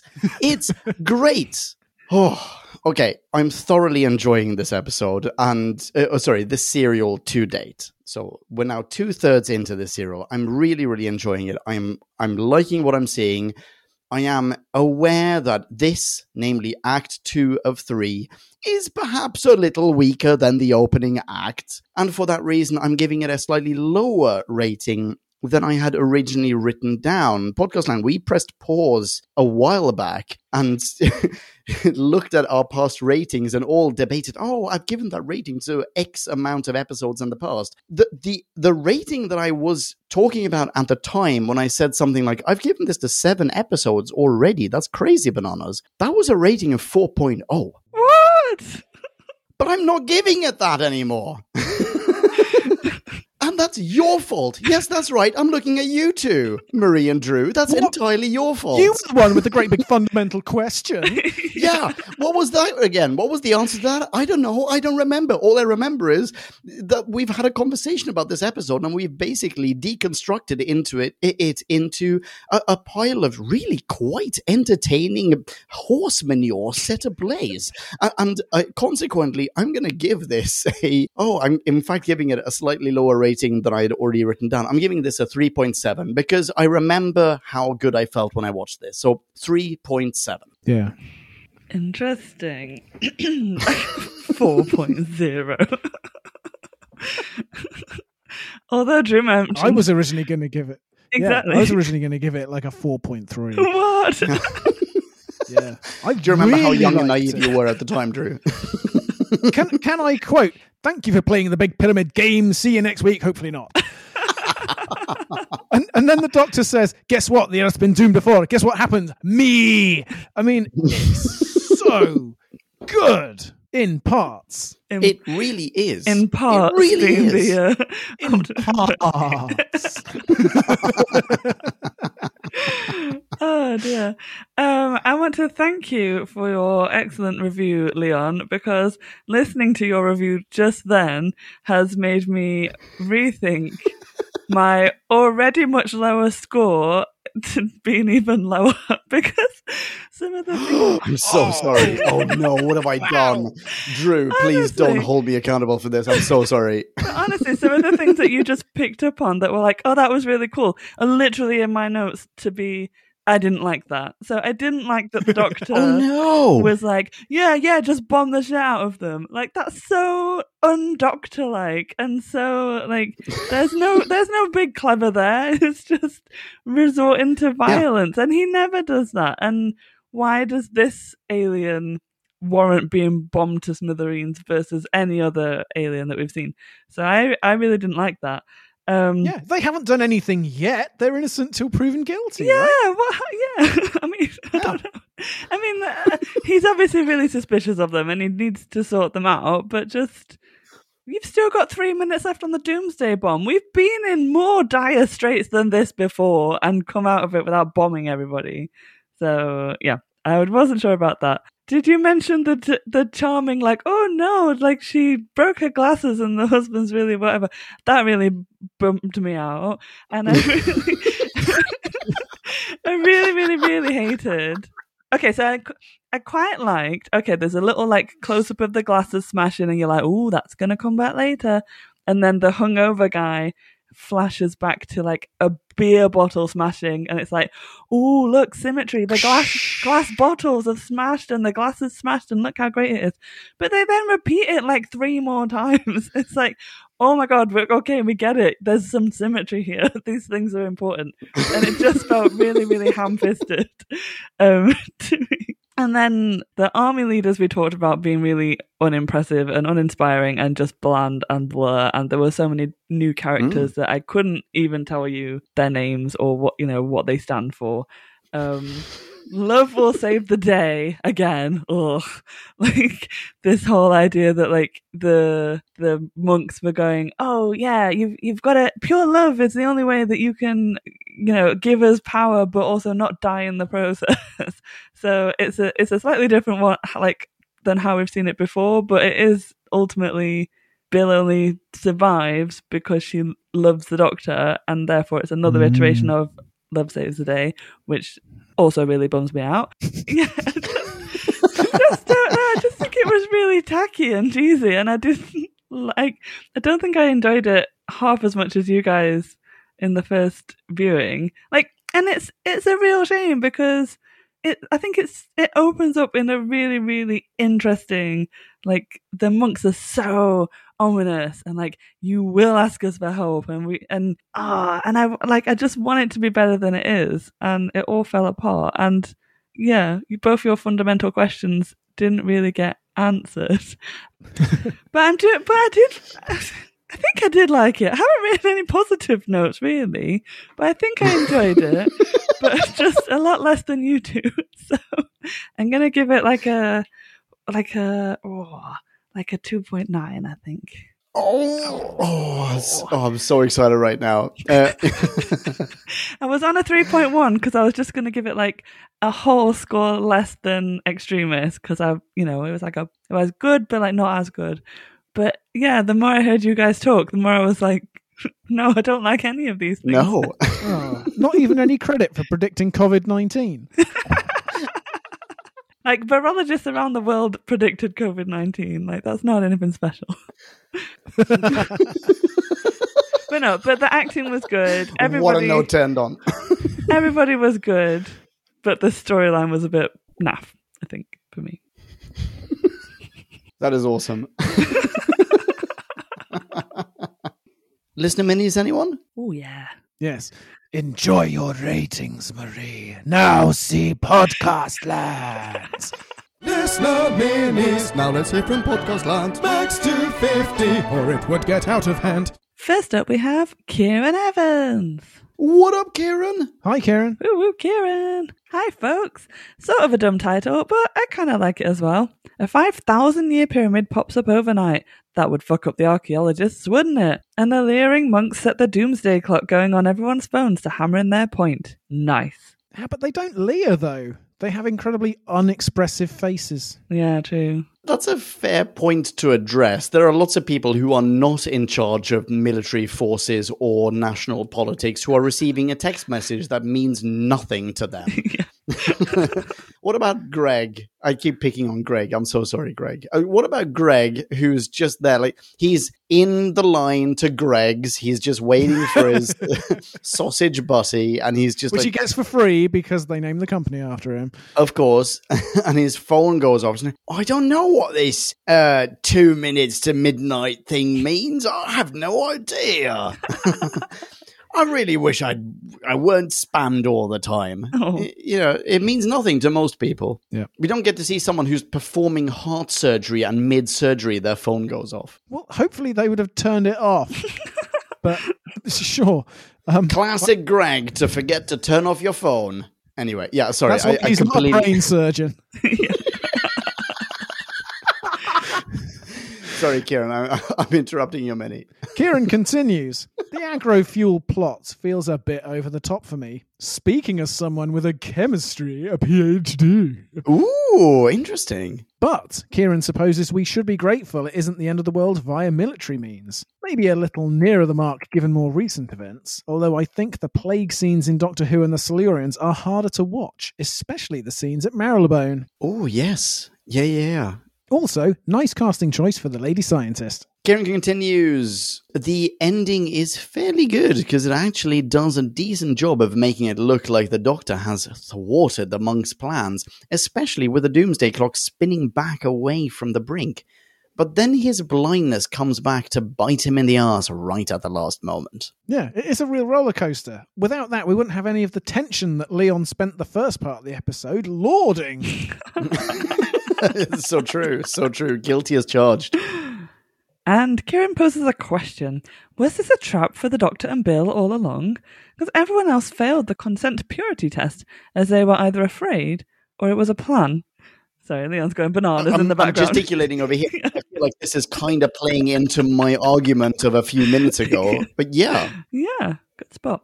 Who other than Bill would have done it out of love?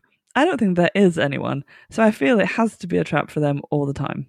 1,007%, because they know everything that's happening on the planets, including how hypothetically Bill and Doc would react under this set of circumstances. Oh, so redonkulous. What a waste of resources. What a waste of torture time. And Kieran ends, oh, Bill, what have you done? Slightly wonky for Kieran, but still very good. 3.9 out of 5 rampant enzymes melting everything. Fantastic. Oh, really good stuff. I would really like to follow Kieran on Twitter. How can I do that? You can find him at KJ Evans 2. Thank you very much, Kieran. Awesome stuff. Who's next? Why? Why, if it isn't good old Michael? Ridgway. Hello, Michael. Love you, Michael. Hi, Michael. Oh, my goodness. Michael has been a fabulous chap and has provided a list of things he liked and a list of boobs. First, the things he liked. The creepy, invulnerable pyroviles. I mean alien monks. I like the hijacking the airplane and junking the nuclear submarine. The uber tense lab stuff. So that's how COVID got loose. Will these pesky scientists never learn? Michael, we've been tiptoeing around that theory. Yeah, we've drafted stuff along those lines and then deleted them. But for you, Michael, we will air your mad conspiracies. Michael's next thing he liked.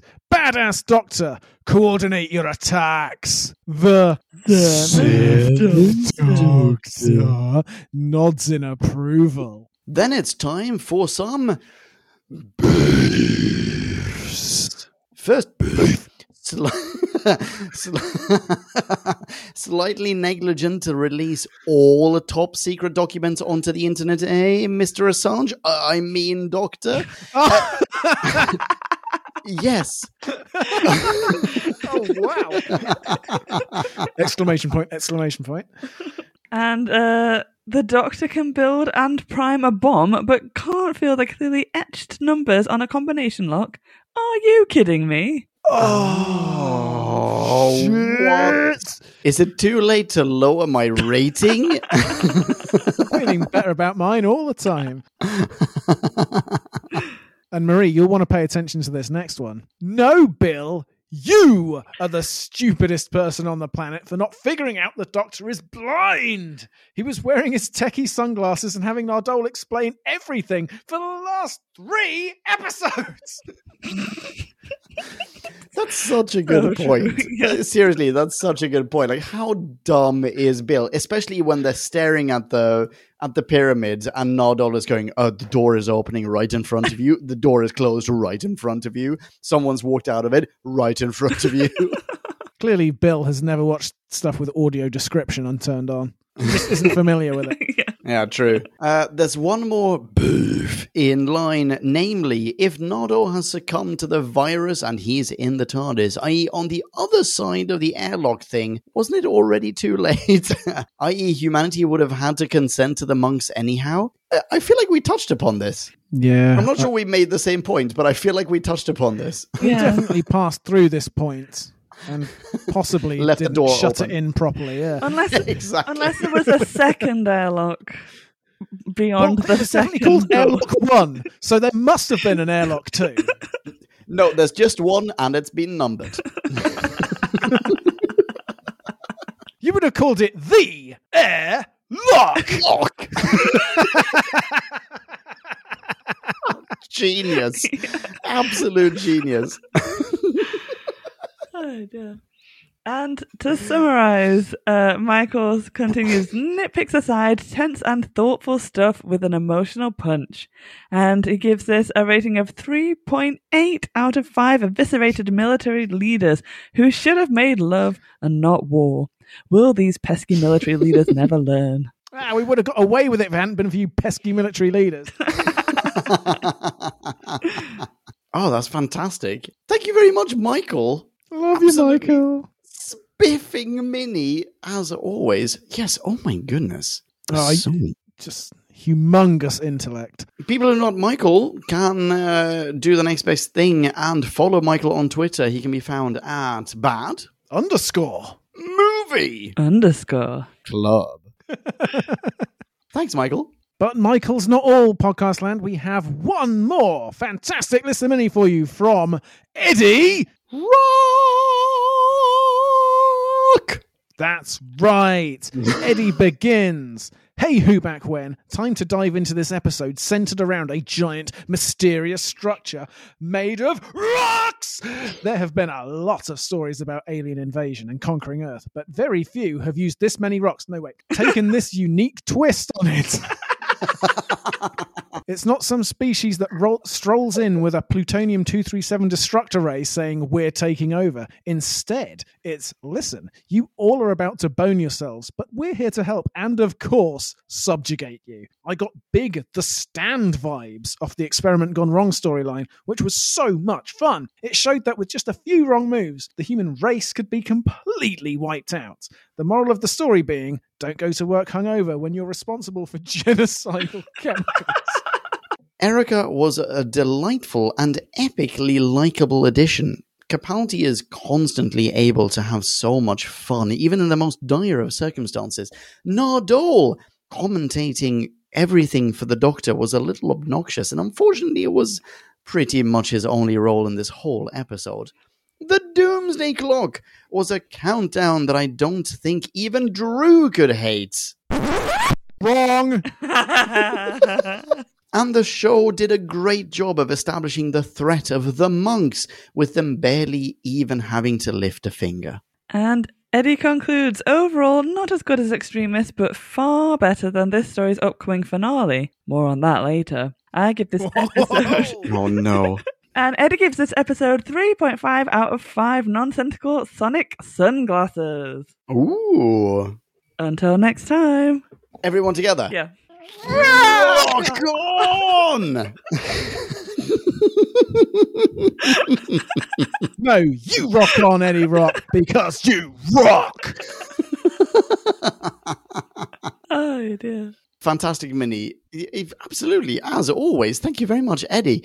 People who are not Eddie, can they follow Eddie online somewhere? Learn about his habits? Emulate his values and try to become that much more Eddie? Yes, simulate all his permutations, look into his future, model his time stream. Why, yes, you can, fortunately, because his entire existence is on the Tweety box. He can be found at the Eddie Rock!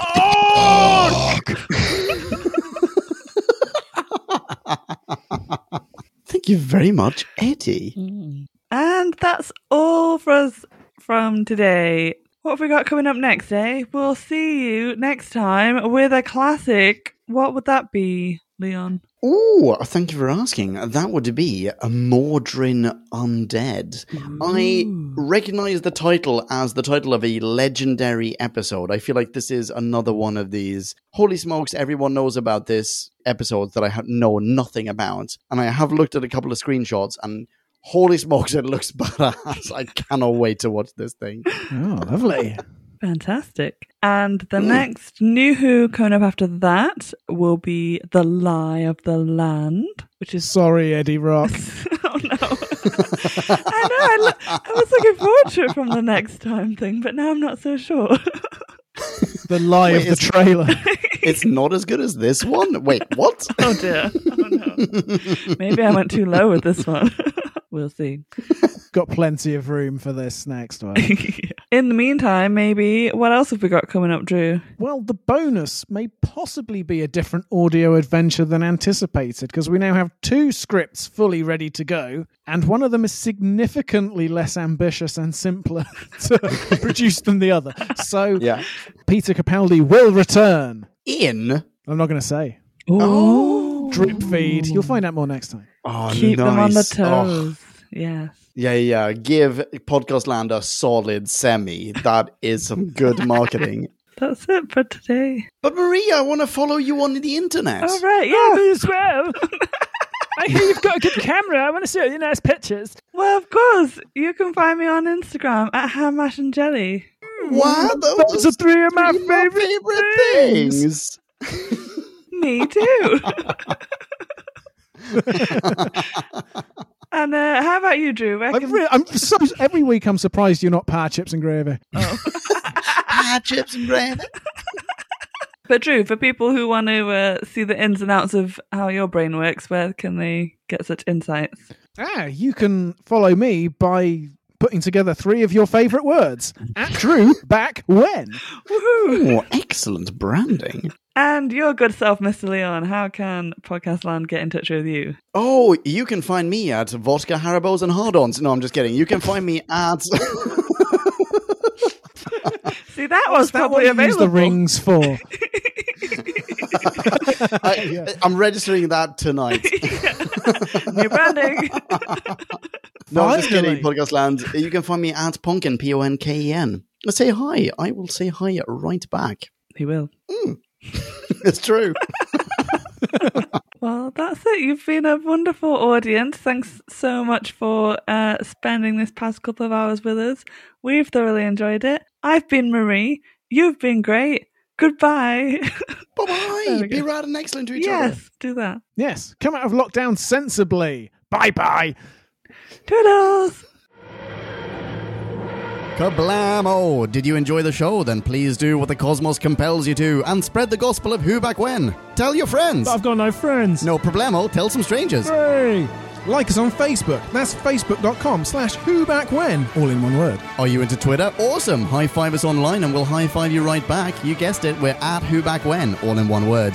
Check us out on Instagram for behind-the-scenes photos and other Whovian goodness. Watch our videos or even listen to our podcast on YouTube. That's whobackwhen.com/YouTube. Vote us up on Reddit, listen to us on Stitcher, and head on over to our website, whobackwhen.com, where you can submit a review of your own, browse the article archives, and peruse our visual index of aliens, monsters, and more, which increases in kablamos with every episode. And lastly, give us a rating and review on iTunes. It helps our show get noticed and earns you lots of karma points. That's it. Rock on and be rad and excellent to each other. Catch your earballs in our next Who review or bonus episode. Until then, ciao. Who back when?